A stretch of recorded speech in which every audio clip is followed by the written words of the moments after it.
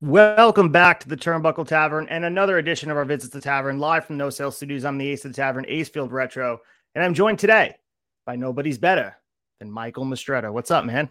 Thank you for having me, Acefield. Pleasure to be here.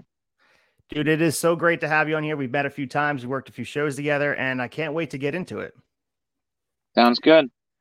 So let's start off with the year you've been having. I have the honor of talking to you today with about 4 months into the year. What are a few things you'd like to say about 2023 in and out of the ring as we approach this halfway mark? The year so far has been pretty rewarding. Between NYWC and CCW being most of my bookings, I've been able to do a lot of cool stuff this year in just those two promotions. For NYWC, I retired my original trainer, Blake Morris, back in January. I got to wrestle at Psycho Circus in a singles match for the NYWC Championship. I lost, but it was a good way to lose the belt after the reign that I had. I was very happy with the entire reign, the storyline, and how it went. So there's no shame in that. And now we're looking forward to Master of the Mat. I just won the Master of the Mat qualifier last month at Aftermath, and we got April Reign in 2 weeks, where it's me, Alex Coughlin, Tracy Williams, and Christian Nunez in Master of the Mat. I am very much looking forward to that match. And as far as CCW goes, just working there has helped me improve immensely. They have me wrestle babyface down there. It's really the only place I wrestled babyface in the past 5 years. But I still keep the aggression and a lot of like those heel tendencies. I'm almost kind of tweener. So it's a really good learning experience. Everybody down there is great. We got Best of the Best coming up in May. I'll be on that show. I'm not in the tournament, but I will have a match on the show. And yeah, those two promotions are keeping me busy. So let's talk about your latest run as NYWC champion. You mentioned it. You became a three-time champion back on 625 by defeating Jaden Vallow at Go in the Distance. I mean, let's name the guys you defended against during your 245 days as champ. A very memorable run. You mentioned Blake Morris, but also Papa Don, King Mega, Apollyon, and more. I mean, it culminated at NYWC's biggest event, biggest stage, Psycho Circus. You had that stoic entrance. Just felt like a main event level match between you and Big O. You went out fighting. But what did this title reign as the man feel like to you? Because you had two other reigns, but this was clearly the biggest reign you've had. 245 days is significantly bigger than the one you've had. Yeah, I didn't expect to have three reigns. I'm a three-time champ. That's tied for the record now. The first one obviously lost the same night that I won to Cardona. Great experience. When I beat Cardona again, I didn't know that I was going to lose it so quickly again. That was kind of threw me off for the loop, but I got it back the third time, and that's where the reign really started. And I had some of my best matches in that reign. I look at that match with Papa Don as my probably my best singles match of 2022. And me and Mega, I would say, is a close second as well. Just that entire reign was just great matches. I got to work with the past of that company, the people who helped me since day one. Just awesome, awesome stuff. And then you go to the circus this year where I lost it. I actually was sick. I had a 101 fever that morning. I showed up just before doors, and I don't know how I got through it, but I did, and everybody was very appreciative. Just working that match, it came out a lot better than I thought going into it, just because of the conditions and everything. And I was very happy with it. You know, sometimes losing in style, if you could pull that off. Some of my favorite matches are matches where I lost my championship. I would actually say two of my most favorite matches ever would be me versus Johnny Radke back when we just reopened after the pandemic, where I lost the Fusion title, and last year's Master of the Mat, where I lost the NYWC title to Jaden. Probably two of my top five, if not probably the top two favorite matches that I've ever had. Yeah, and you mentioned NYWC and go back to 2015 when you trained under the watchful eye of, you mentioned Blake Morris, but also Bull James, Tony Nese, and correct me if I'm wrong, also Stockade. Yes. But touch a little bit on your initial days of training with NYWC, believe it or not, 8 years ago at this point, and how did they originally catch your eye? I think it just came down to that was the closest to my house. I didn't have my driver's license yet when I started.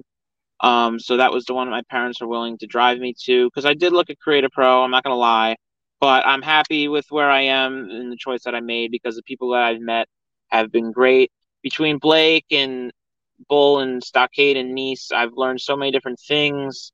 I got a little bit from everybody, some more from certain people, but just the variety and even other people like Papa Don, like King Mega, all these guys coming down on their off time to kind of help with that next crop of talent. Really a lot you could learn from. And now I look, here we are 8 years in the future.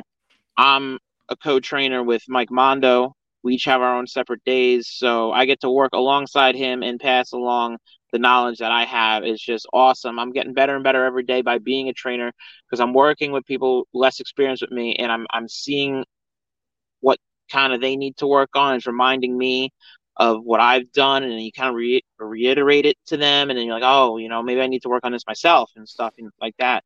So, and it gives you that opportunity to kind of lead and guide, and that makes you better. I always say that the two ways to get better are to work with somebody who's better than you and to work with somebody who's a lot less experienced than you. Because if you work with somebody better than you, kind of learn from them and you learn new things. And if you work with someone who is very much not as experienced as you tend to kind of pick up a lot of extra skills and extra techniques that make you a better worker. So you mentioned NYWC is, I mean, we can all see in Long Island at large is like a hub of creating megastars. We don't have to go through the list, but the resume speaks for itself. We mentioned some of them you defended against in this title reign. As a trainer now, running your sessions, is there a weight of that legacy when you are under that banner, a pressure, like a good type of pressure?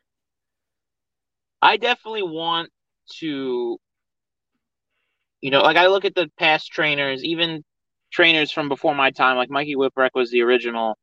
Um, and he comes around at Circus and some of the other big shows. But I never really got to learn from him. He taught Nice and Stockade and those guys that taught me. So it's kind of like going down the tree. But yeah, I look at like the wall. We have a wall inside the locker room. We have the Hall of Fame wall and all those guys. And I want to be up on that wall. I want to be up on that Hall of Fame one day. So I want to, and I don't want it to be one of those things where it's like, oh, he won all these belts. Like, let's just throw him in. I want it to be like a respected thing.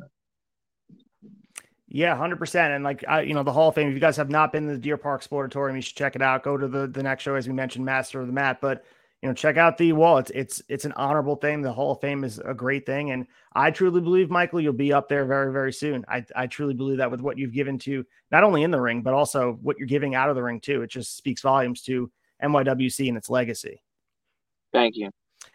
So your moniker is Nobody's Better. And I know that it does go with your name. It rhymes, but what else was the influence for that?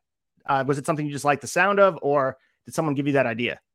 I think it kind of ran in the family before I was even ever born. Something that my mom might have came up with. And then yeah, just they always say like have a catchphrase, have something you can kind of glue to. And when I changed my character from the Gangsta training, which they gave me to start off with, it was a great learning experience. But I knew as soon as I got the option and was ready, I was going to switch it up. And I thought to use my real name just because I like the way it sounded, like the double M, and just I like the realism of wrestling, catch wrestling, shoot wrestling, striking, keeping it as realistic as possible. So that's why as long as I have the option and as an independent wrestler, I do have the option. I want to use my real name. And then it just rhymed. It was there. It was already part of the family. I know it's been used across by like Chris Canyon and I think Brian Cage says something very similar, but it's one of those things where I don't feel like I'm copying at all. Um, and I feel like I've kind of made it my own. Nobody ever really accuses me of being unoriginal or anything.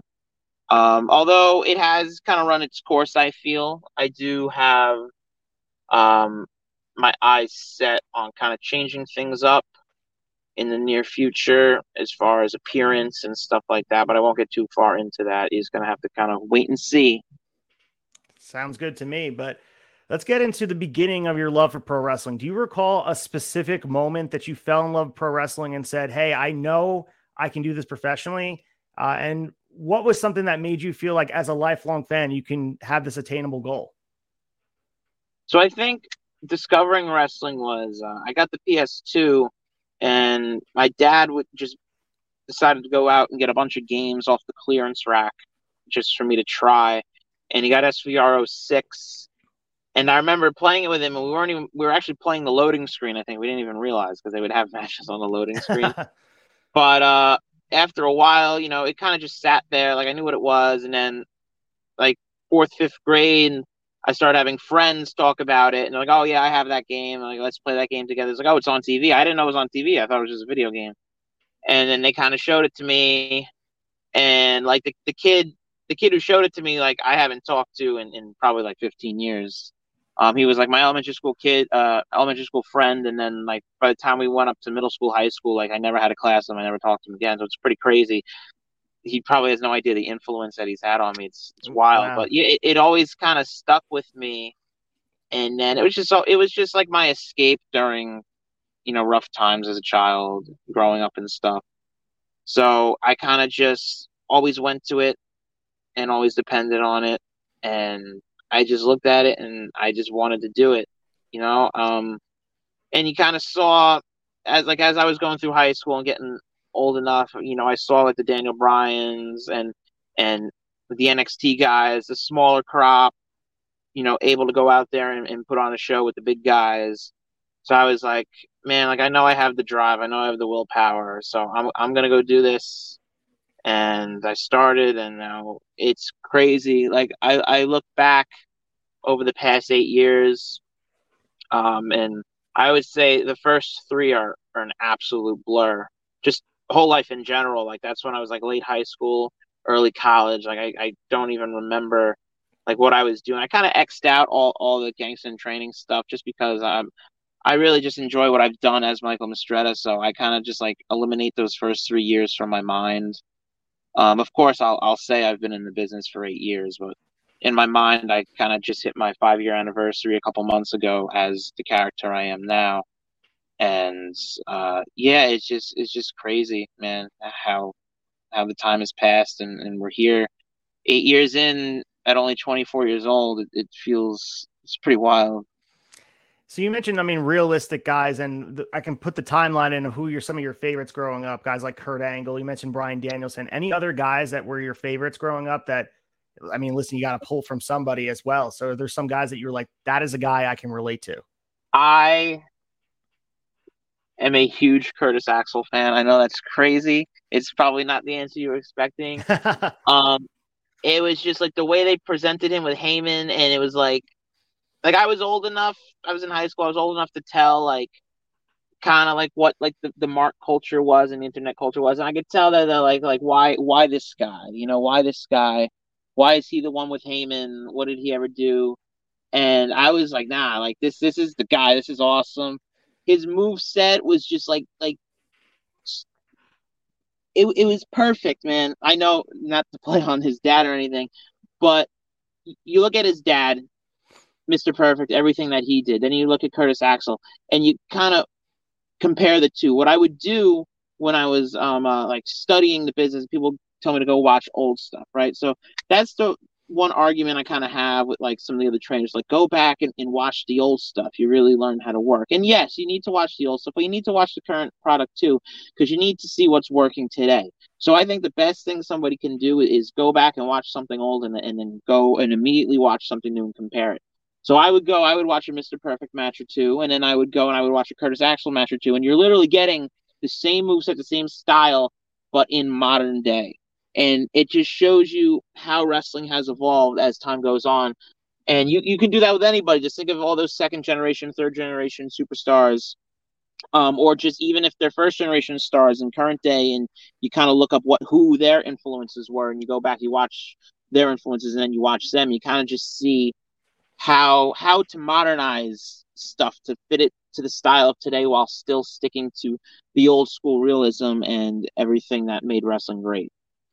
It's so interesting that he never used because he could have just leaned on the Hennig name, but he never did. And it took, I remember as well, like it took a lot of courage for him to just step outside. Of course, they did the Nexus thing, but when he did the Curtis Axel, he easily could have just lauded off his dad's name, but he never did that, which I love that answer because I did enjoy his run with Paul Heyman as well. And that was a very specific time in my fandom that holds a very special place in my heart. Yeah, I think that was kind of their choice. So Curtis Axel is a mix of Larry the Axe and Kurt Hennig, his dad. Right. So they kind of kept the legacy in there. I know he was Joe Hennig for a little bit in FCW, I think, but then he became Michael McGillicuddy, which was totally off. So and I liked McGillicuddy too. I liked, he kind of had like this like hothead streak. If he kind of just got demoted to like superstars and main event and stuff like that. But I kind of based like my character off of him too, because I kind of like I don't want to be too over the top with the gimmick, but I like to have like a mean streak, like a kind of like a short temper fuse, like he did. Um, but yeah, I think they did to his name what they had to do to kind of like make it original and make it different, but still hold on to that lineage. And I think, I think he left an impact. Like, I'll still go back and watch his stuff. I know he's not looked at as like, the top guy at his time, but he had a solid IC run. And I think he's somebody that you should take a look at. Like I said, if you're trying to learn, go back, watch Mr. Perfect, his dad, and then go watch Curtis Axel and compare the two and just see how to evolve wrestling over time. Because that's what the business is always changing. Sometimes it goes back to the old school. Sometimes it becomes so new school. What's old is new again. You just got to always evolve, always adapt. So getting back into NYWC, let's get into the next big show. You mentioned before Master of the Mat during the intro, live from Deer Park on April 29th. You mentioned your match, but what else can we expect from Michael Mistretta at this show in the quest ultimately to get back to the top of the NYWC mounting? So last year's Master of the Mat, I did not win. Master of the Mat means a lot to me just because of what it is, the 30-minute fatal four-way Iron Man style match with 2-point submissions, 1 point for a pin. It's based off of technical wrestling. It is technical wrestling. And I remember my first day back in 2015 was a week before Psycho Circus. So that upcoming weekend was Psycho Circus. And Master of the Mat used to be at Psycho Circus, which is absolutely crazy to think about that they did the circus match and Master of the Mat in the same night. I'm so happy they don't do that anymore because that would drive me crazy. That's two huge 30-plus minute matches in one night. But Master of the Match stood out way more to me than the Psycho Circus match. I've actually said no to the Psycho Circus match like 3 years in a row. Maybe I'll do it one day if they really want me to do it. But no, I always have been pushing to get myself in Master of the Mat. I got to do it last year. It was a lot of fun. I didn't get to win, but this is the year that I really want it because it means a lot to me. And if you look at the names who have won that too, Tony Nese is a 3-time winner. Tony Nese is probably has the biggest influence on me as far as people that I've met in the business. He's somebody who took time out of his day during when we were out for the pandemic. I would hit him up. I'd send him matches. He'd be like, "Hey, can you just take like a quick look at this? Give me a little advice." And he's like, I could do more than that. He set up a Zoom call and we would watch it together and for about 2 hours we would tear it apart and we would do it, once a month for that entire like full lockdown period until probably the time where WWE cut him and he went to AEW because he kind of, stuff started opening, he became busy again. But I got to sit down and watch about like 5 or 6 of my matches with him. And he totally changed my perspective, and I was just like, I can't wait to get back in there. I can't wait to get back in there. And when everything finally reopened, and man, like he really changed that for me. And Drew Gulak is a past winner too. Even some of the people who didn't win, Reynolds and Silver, they've all been in it. Tracy, who I get to wrestle at this one, has been in some past ones, and it's just crazy. It's everything I like about wrestling in one night, and I'm so happy and honored that I have the opportunity to be a part of that match again. So also at Master of the Mat, we have the semifinals of the Crusher Dugan Heart and Soul Cup, which is a tag team version this year, and we have QGTM taking on Slime Balls and Izzy McKenna taking on and Aiden taking on Audacity. So Dickie Rods won the inaugural cup back in 2021. Jaden Vallow carried the home the cup this past year. Losing Crusher back in 2020 was a loss that's, I mean, it still felt immensely across wrestling. Can you speak to his legacy and what this cup has come to mean in carrying on his memory? Yeah, so I unfortunately did not get to work with him as much as some of the other people did. He would come down to training sometimes, but it just didn't always work out with his schedule. And when I started off and I didn't have my driver's license and stuff, I was only going once a week. So I would see him even less if he was down there. But he was kind of just he took a step back. He was out of the role, but he'd always be at the shows. He was always, very nice, always had advice and stuff like that. He is big on technical wrestling. He was really big on everything that I like, and the few things that I did learn from him stuck with me because it was just a style that I liked. And I know if he was around today, I would definitely be picking his brain a lot more now because I now appreciate things more, the people around me more than I might have when I first started, and just being new and being afraid to speak up at some points. But as far as the cup goes, yeah, that was an idea that management came up with to give us something to do during the pandemic when we were allowed to be open and film content, but we weren't allowed to have fans yet. So we got a group of 30 guys to run a tournament, and I got to work on that production wise a little bit. I'm very happy with the way it came out. And it was kind of I don't want to take full credit for it, but it was kind of my suggestion, my push to make that a part of the main shows every year. Obviously, we can't really do a 30-man tournament in person in one night because that would kind of be a lot, but we kind of agreed to make it an 8-man tournament, or this year 18 tournament, and kind of just keep that label on it for Crusher. And I know Crusher would be very happy with some of the guys today of with what they have become and what they've made of themselves. So we talked about Master Matt, the concept, but it's also an important event in your career. You had a match back in 2019 defeating Bull James for your first taste of gold in NYWC, winning that Fusing Championship. And man, you would not relinquish this title for a staggering 896 days, which is by far and away the longest reign in the title's 13-year history. Eventually, that run came to an end when Johnny Radke, a.k.a. Man Bun Jesus, a.k.a. Fifth Gris, you guys came out. You had a few matches in between, but that was probably, in my opinion, one of the more memorable matches during that year. But what do you recall about that historic run over 2.5 years as Fusion champion? I would say that was kind of like my building block. If you kind of look at, the match I had where I won it and the match I had where I lost it, I won it from Bull, who at the time was my trainer, was the guy that was kind of, leading me on the way. I needed some guidance, but I was still like pushing myself. I wanted that spot. I wanted to be always, I'm a personal trainer. So, and I coach kids too. Between that, I've always just liked that teaching role. I like explaining things. I like helping people reach their goals and stuff like that.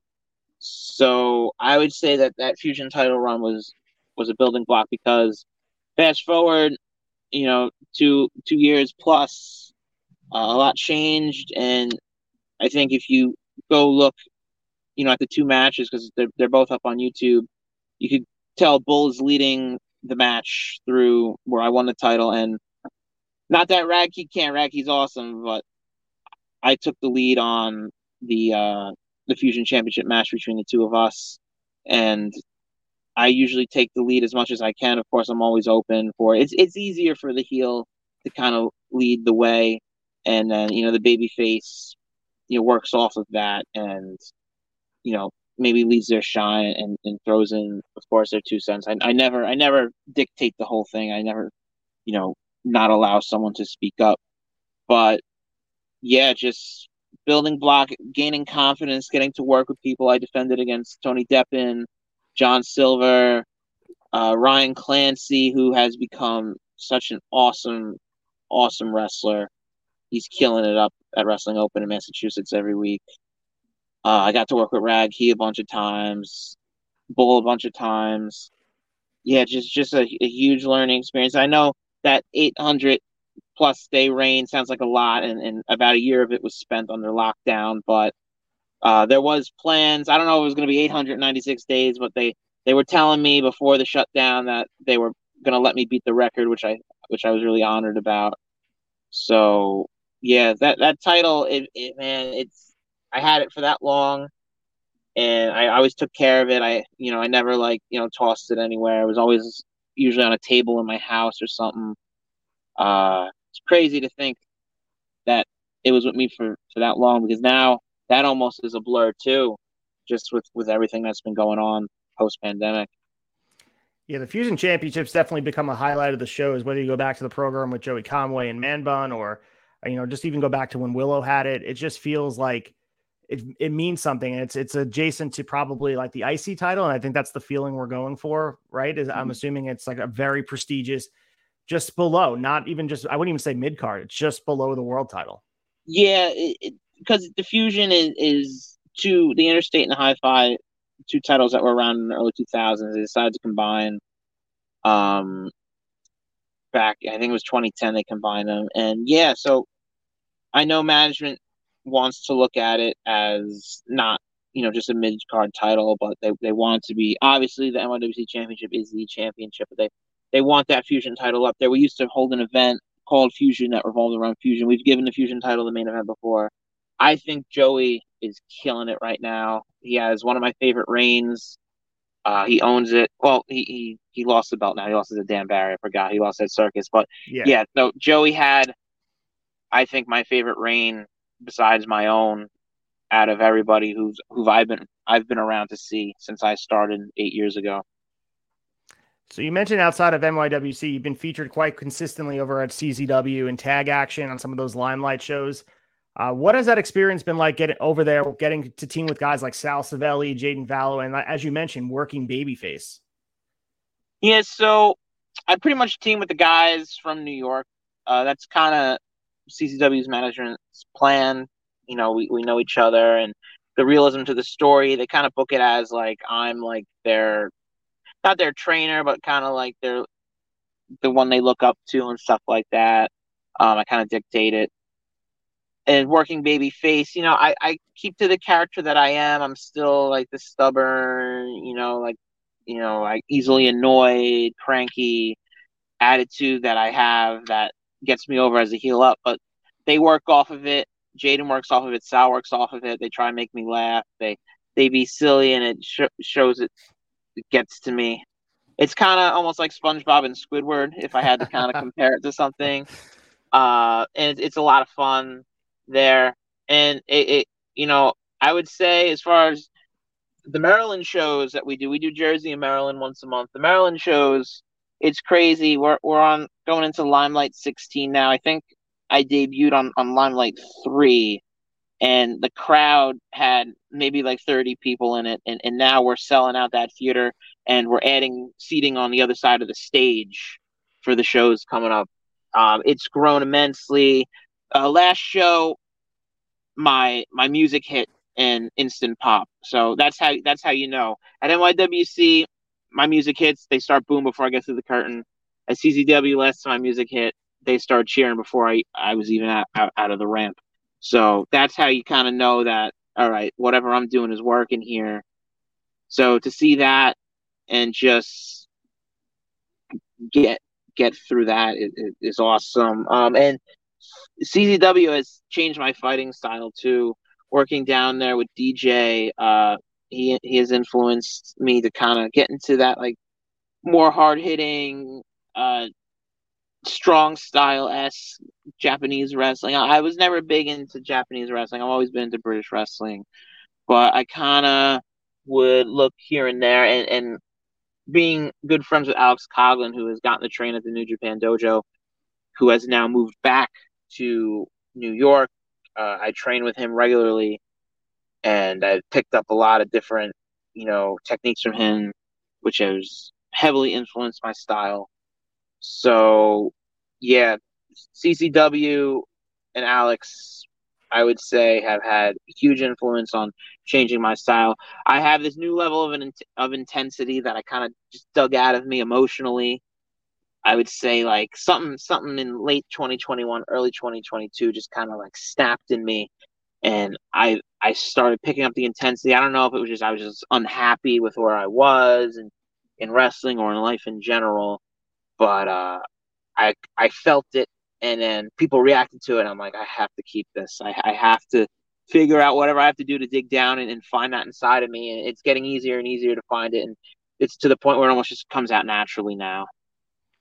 Yeah, and I love it. And I love the SpongeBob and Squidward thing. I think it captures it perfectly. Anytime Sal puts an Instagram story up and you're in the ring and you're all angry at it, it's a great dynamic. And there's a lot of great young talent you're working with, not just with NYWC, but I'm sure over in CZW. But guys like Sal Savelli, Joey Conway, the Slime Balls, so many more. Talk a little bit about what the future holds, I guess, for NYWC specifically, since you're having a hand in training those guys. There's great potential down there. Between me and Mondo, they're we're guiding the students. They're eager. Um, you know, most of them have good attendance. Tommy and Sage are the slime balls, man. They're I don't know if you saw they posted something not too long ago with all their dates for March and April. Yeah. And I think they're working for about 6 or 7 different promotions, which is crazy because I never had that many bookings at one time that early on. I don't even think I have that many now. I kind of just stick to NYWC, CZW, try and get on open once in a while, and anything that pops up that interests me. But I told them, yeah, go out there, get the reps in, get as much in as you can now, and then once you get a little bigger, you can kind of pick and choose what's the better opportunity. But it's a great learning experience for them now. They have evolved so much from what they looked like day one as far as their gear and just their overall like mannerisms and stuff like that. They're still new. They got a lot to learn, but I'm super proud of them. I'm super proud to show them off when we go places. I started taking them to CZW, and that's how they got on CZW. We took them to this. They did a super camp, like standalone wrestling super camp, in Jersey back in December, and out of like 100+ wrestlers, they stood out. They stood out. I know they stood out. This is how they got all their bookings. People were coming up to them and shaking their hands saying, "We want to book you," and they were just getting more reactions than anybody else there, including myself. So I'm super proud of them. We got the specialists who are the NYWC tag champs. They're always down at training together with me on Tuesdays. That's the night I run it. They're always working tag matches. Their chemistry has gotten so much stronger as of recent. We have just a bunch of students. A1G just debuted on shows. We have Georgie Lavicia, who was with me for a little bit in the faction. I was kind of off on his own, doing his own thing. We have Amity Bates, which hasn't debuted yet.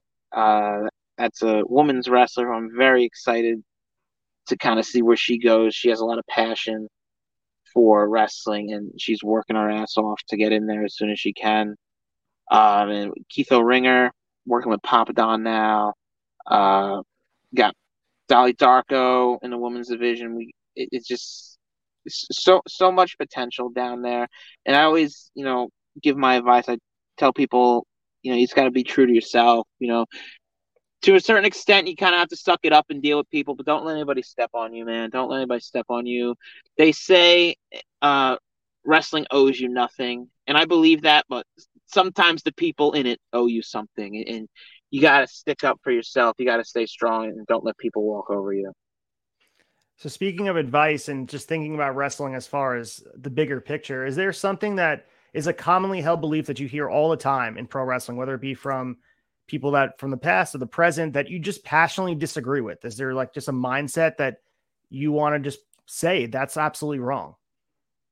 Yeah, I mean, one of the big ones that bothers me is wrestling owes you nothing, because I think it gives people an excuse. It gives like vets an excuse to be shitty and think like, oh, they're new, they got to deal with it. Now, wrestling owes you nothing in the sense of like you can get in the car, you could drive somewhere, you might not get booked.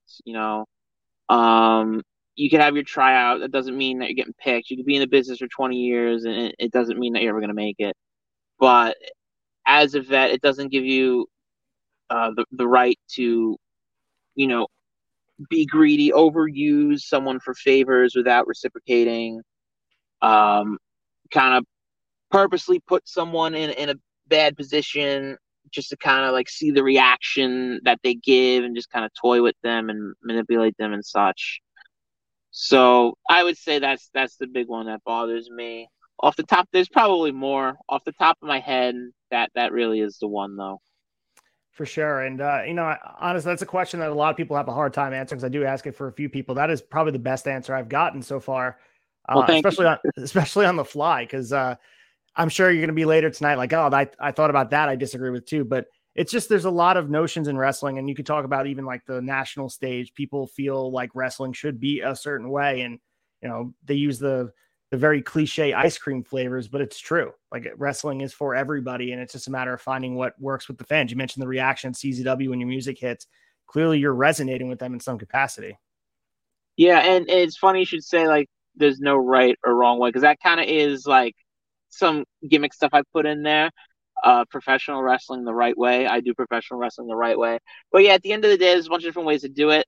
I'm true to my style. It's the right way for me. I like working with other styles because I could kind of like, work off of it if it's a high flyer or comedy wrestler and kind of mix it in and make it work. I have no problem doing intergender. I think if you do it the right way, it can come out perfectly. And usually when you call a match with somebody, I've never really, I don't want to jinx it now, but I've never really run into an issue where like I couldn't, at least like be like, hey, like let's rethink your idea here and try and make a little more sense of it. But yeah, everyone has their own style, and I look at that style and see how I'm going to work with it. I look at a guy like Orange Cassidy. I would never want to do that. I really don't watch his stuff, but I would be pretty thrilled to wrestle him actually because I would like to see what I could do with that and how I can make that work for myself. And you mentioned intergender wrestling. So I just, thinking back, GCW right now, the current champions, Masa Slemovich, in a land of, other men competing for the championship. And it seems like NYWC was at the head of that curve, really, if you think about the intergender wrestling with the Fusion Championship. Do you think that's the future of pro wrestling, that we're going to see more intergender on a bigger stage, AEW, WWE, potentially? I don't, just because there will always be that kind of culture as far as like how men should treat women in a sense of like violence. Like if it's at an indie show, like you're kind of choosing to go there. If it's on, Friday Night SmackDown on Fox 5, that's something that anyone could just kind of be channel surfing with their child, and then they see, a man beating up a woman, and I feel like that'll never kind of be like dictated as socially acceptable, at least not in our lifetime. I really don't see that. And there's been exceptions. Ellsworth wrestled Becky once, I think, and Rhea Ripley wrestled Akira Tozawa, I think, a couple months ago on Raw. But if you look, there's no strikes to that. It's just kind of pure wrestling, and it's usually the woman hitting most of the moves and just kind of getting her over. And the guy enhancing just for what his role is. So I don't think that is something we will ever see on television, just in my opinion. No, interesting conversation for sure. And as we move towards different eras of wrestling, it's always curious to have that conversation with, because currently we're seeing some change, but I agree with you in that capacity. I think it's going to take a long, long time to see that significant change. But you mentioned Tony Nese. He really played a huge part of reviewing your match, especially during lockdown. And I'd imagine he's still a mentor of yours. But is there someone else that you lean on right now that you could text and say, hey, I need some advice. I'm kind of stuck in the mud here. And who is that person? I don't know, man. Like, I'll always kind of bounce ideas off the boys. We all bounce ideas off each other. Between Conway, Radke, Sal, Clancy, those are like the guys I hit up and be like, hey, like I'm gonna do this, and they'll do the same to me. They'll be like, what do you think of this move? What do you think of this idea for gear? As far as like, like more experience working with Mondo side by side is awesome, but I'll still pick his brain as if I'm one of the students. But yeah, I can't stress Nice enough how much he did for me. And I still have contact with Bull. I still have contact with Stockade. There's people at CZW who've been doing this longer than me that always have great input. So I really don't have like that one person that I constantly harass and hit up. There's just people all around me, and I'm always opening. I'm always open to listen, and that's back to like what I don't like about wrestling. A question I just kind of reminded myself of something I was thinking the other day. Like, just because someone gives you advice, you don't have to take it. Listen, be respectful, smile, say thank you, but you don't have to execute it. Because everyone's gonna have a different opinion, and they don't know what's good for you, especially moving on further and further in your career when you do know what works for you, and then someone comes up to you and they give you this advice, and you just know, like, no, that's not me, that would never work for me. But you be respectful, and to an extent, if they're the booker of a certain promotion, they're telling you to do it a certain way, then you kind of got to meet them in the middle a little bit, maybe have a little bit more of a conversation. But if it's just someone else in the locker room who's been around longer than you, kind of being like, you should do this, you should wear this, you should not do this, and then it's just like, all right, I appreciate your opinion, but I'm not going to listen. Yeah, and you mentioned also before not being taken advantage of and sort of following your path. Is there any other advice you'd give to someone that's starting out as a pro wrestler that's, say tomorrow heading to NYWC to train? Is there something you would tell them to make them a little bit more prepared than you were 8 years ago? I mean, kind of just what I said, like,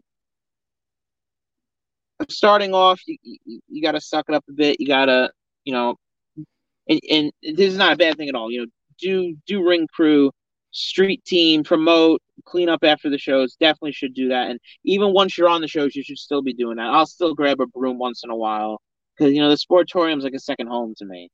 And it's even getting to the point where like CZW is like a second locker room to me. So those are the places that I want to respect. But yeah, just don't let people like really like boss you around. That's not a vet. That's not a leader. That's just a schmuck. But I don't see that a lot these days, man. I don't know what it is, if the culture's changing or we've just scared them all away, if they all got canceled or whatever. But nah, it's both the CZW locker room and the NYWC locker room are awesome. NYWC is the best it's ever been. CZW, I don't know because I've only been there for a year, but a lot of people there who have been there say it's the best it's ever been. And I'm just so happy to be a part of both. So you still have, I mean, so much more to do in the business and so many more memories to make. But when you close that book somewhere down the line, decades from now, how do you want to be remembered in pro wrestling? Is it going to be your in-ring stuff? Is it going to be the legacy you leave behind with those of your training, or a mix of both? I would say a mix of both, and it's funny you should say both of those things. I always like look at my students, and it's just like I look at where they can be. I've had conversations with Tommy and Sage of like just with their body types and their skill set of like where I think they can be in the next year. And Zach Ramsey's, who used to wrestle for NYWC, he's kind of taken his own path now. He came in, he was put with me in 2019 as my bodyguard. He was somebody that I helped get ready for his WWE tryout. Unfortunately, he was not picked, but I know there's still potential for him to get a second tryout. And I look at those guys, I look at their drive and what they're doing, and I'm just like, man, like, I don't expect them to, put my name in a book or anything if they make it. But I'd just be like, it'd be kind of cool to just like, I want to make it for sure, and I want to leave a legacy of my abilities and my character. But I would love to just kind of be like, yeah, he trained him. Yeah, it's fantastic. And you mentioned the slime balls, and I love those dudes. They've been on here. They did the podcast with me back before I knew them. And now having seen them and hung out with them, they're just the best. And I wish them all the most success. So I love the kind words you're saying. And I truly believe they have something special with the dynamic they have. They absolutely do. I told them like, right now, visually, they don't have like the bodies for TV, but I think a place like GCW would absolutely love them. I think they have the potential to move up the ladder in CZW as time goes on. And just any like those big, they really scream like, big kind of, I don't want to say like outlaw mud show but GCW always kind of goes for that like risky, edgy feeling. They fit that very well, and they have the abilities. You know, they clean up their move sets. They come to training and they'll do a tag match, and I'll be like, you got to fix this, you got to clean this up, and they instantly clean it up. They change it up and they fix it, and they're getting those reps in with how much they've been working recently at all these different promotions. And they have pretty good attitudes, and I think as long as they stick with it, and I think they can only mature here. They're both young. I think Tommy's 22 and Sage is 19, so they still have a lot of life lessons to learn that they're kind of just learning on the road.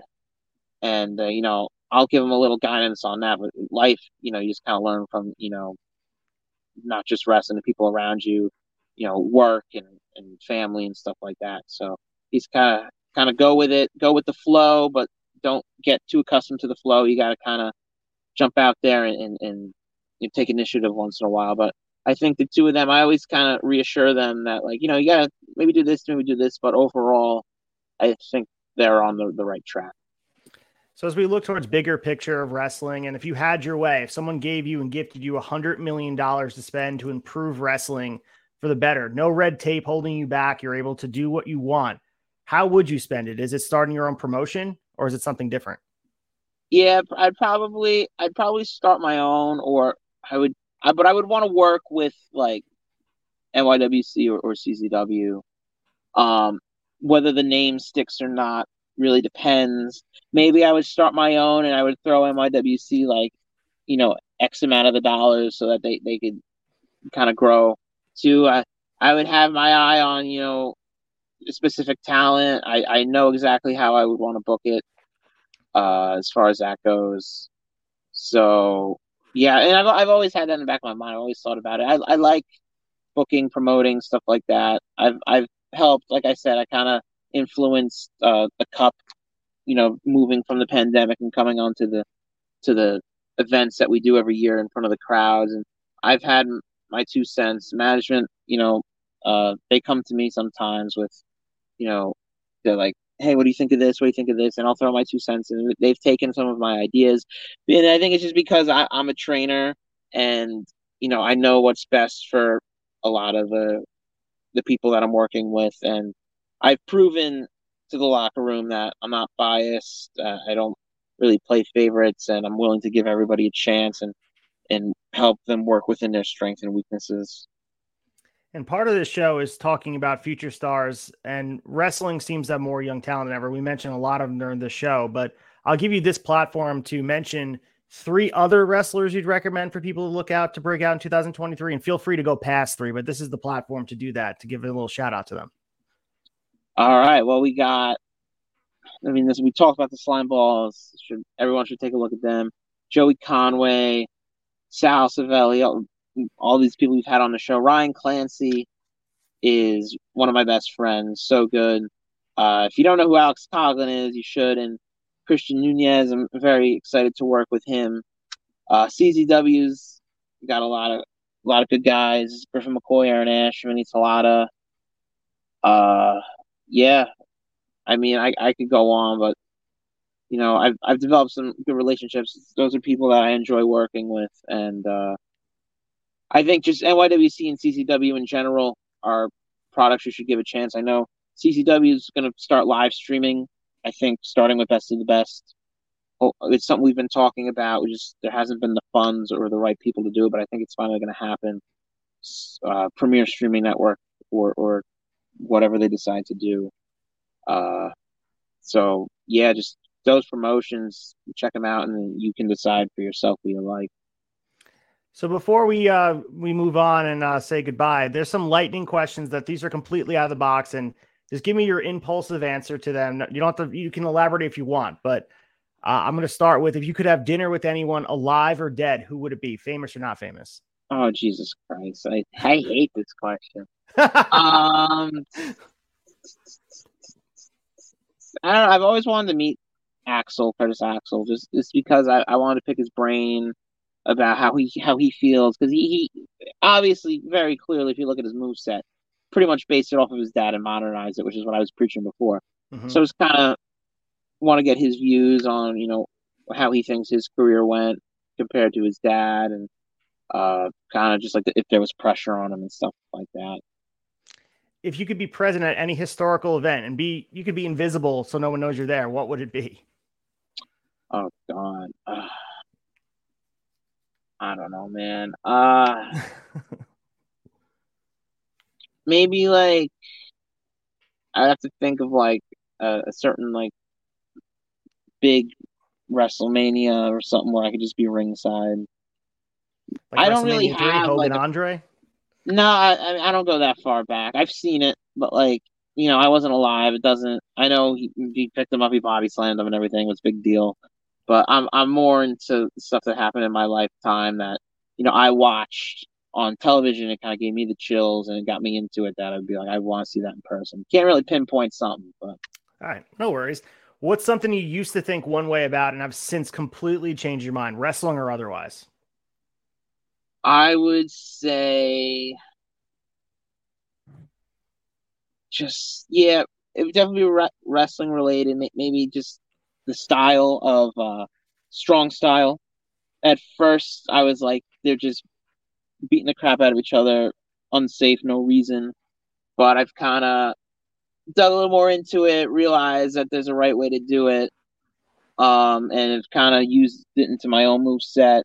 A lot of it, you can just once you get really good, at first it's a little rough, but once you get really good, you can do it safely, and it can look like $1 million and absolutely killer. And it is, you'll feel it. It's not soft, it's not ballet, but um, there is a right way to do stuff, and there is a wrong way to do stuff. And another thing I don't like about wrestling, that they say there is no right or wrong way. There's some wrong ways, and if it's unsafe, it's wrong. True. But dude, thank you so much for joining me. And before I let you go, I'll give you another platform to give me a few things people should expect from Michael Mistretta the rest of 2023 and going on throughout the next couple of years. What do you want people to be looking out for on your end?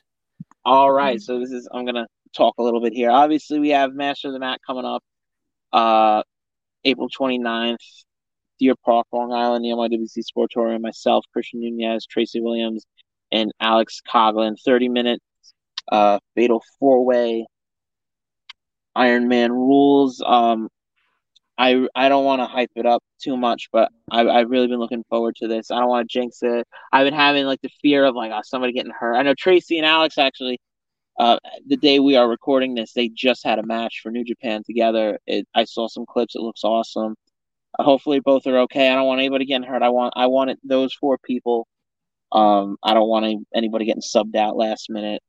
Just I look at that field and it really means a lot to me. CZW, we got Best of the Best coming up. It's gonna kind of be a reset. I don't really know what's happening after that, but there's just a bunch of cool guys on that roster that I've gotten to work with a majority of them. So we'll see where it goes. As far as other stuff, I can't really talk too much about. I was hoping I would have more answers before this podcast, but expect me to get some international experience this year. I believe within the next few months, it looks very, very, very promising, almost definite that I will be uh, doing a couple of different events in Europe Awesome. in the summertime. So that's gonna kind of put a pause on what's going on here. But as I was saying before, I want to kind of change it up. I want to do a little something different. I think that's gonna kind of be like the cut point, so that when I come back, I could kind of be a little different, uh, experiment a little bit, and then if I don't like it, I'll just go back to what I was doing. That's an awesome opportunity. And obviously you're welcome to come back on here and chat with me when you have more details to give out and share whatever you want. I'll put it on my Instagram page. And you guys can also follow Michael Mistretta at Nobody's Betta. I can also put that in the description so you guys can follow him. Make sure you guys see everything that Michael Mistretta is doing. You do not want to miss anything, whether it be NYWC, CZW, or otherwise. Make sure you check him out. That's an awesome opportunity. And obviously you're welcome to come back on here and chat with me when you have more details to give out. And you guys can also follow Michael Mistretta at Nobody's Betta. I can also put that in the description so you guys can see everything that Michael Mistretta is doing. You do not want to miss anything, whether it be NYWC, CZW, or otherwise. Make sure you check him out. Thank you, man. I really enjoyed this. I'm sorry about like the camera and everything. If we ever do it again, I'm gonna get like a nice setup. I'll prepare a little more ahead of time. But yeah, man, like I said, like as a compliment to you, man, this was awesome the way you set this up. I'm not big into podcasts. It's a lot of marks just kind of coming out here unprofessionally, just kind of mumbling and stuff. Constantly slide into like my DMs and harassing me like with no ends. Um, but this was the one that everyone kind of pushed. It was like, hey, like he's really good. He's professional. He knows his stuff. So, thank you, man. I really enjoyed my time here. I appreciate you coming on, and I want to put respect to your name. You are someone I look up to, and I love watching in the ring. So someone I was looking forward to talking to, and I appreciate you giving me an hour of your time. Thank you. All right, well, guys, this has been Visits the Tavern. You guys can check out everything else, turnbuckletavern.com. Follow me at Eastfield Retro. Until next time, we'll catch you guys later.